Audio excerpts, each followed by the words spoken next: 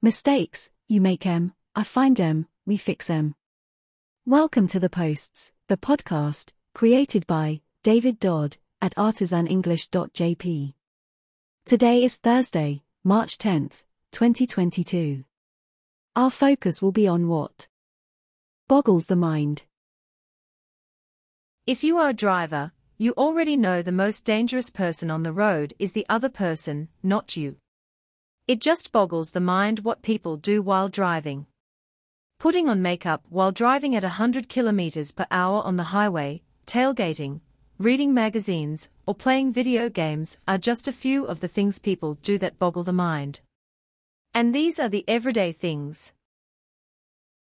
When something boggles the mind, it is so outlandish, abnormal or complex that we cannot understand or comprehend it.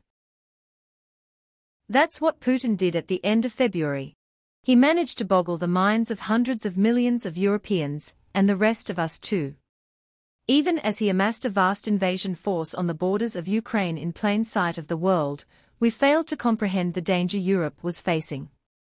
His behavior was too abnormal for us to understand. We can imagine heavy snowfall in Canada or earthquakes in Japan. Then there are others, such as a North Korean nuclear attack on Tokyo, or the Russian armed forces invading Ukraine, that are so outlandish they boggle the mind. Just thinking about them requires all of our energy, because we feel it is an impossibility. Well, not anymore. We are now living in the first days after the Cold War era ended, and anything is possible. The future is a complete unknown, a no-holds-barred place where things that would have boggled the mind just a few weeks ago are as real as a hot summer's day.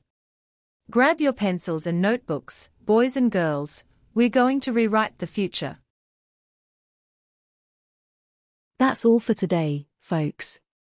Thanks for putting us into your ears. Remember, if you want to improve your English skills by using English instead of only studying it, contact David at www.artisanenglish.jp/contact. Until tomorrow, maintain your discipline and learn something new every day. Oh, and one more thing, have you taken today's quiz yet?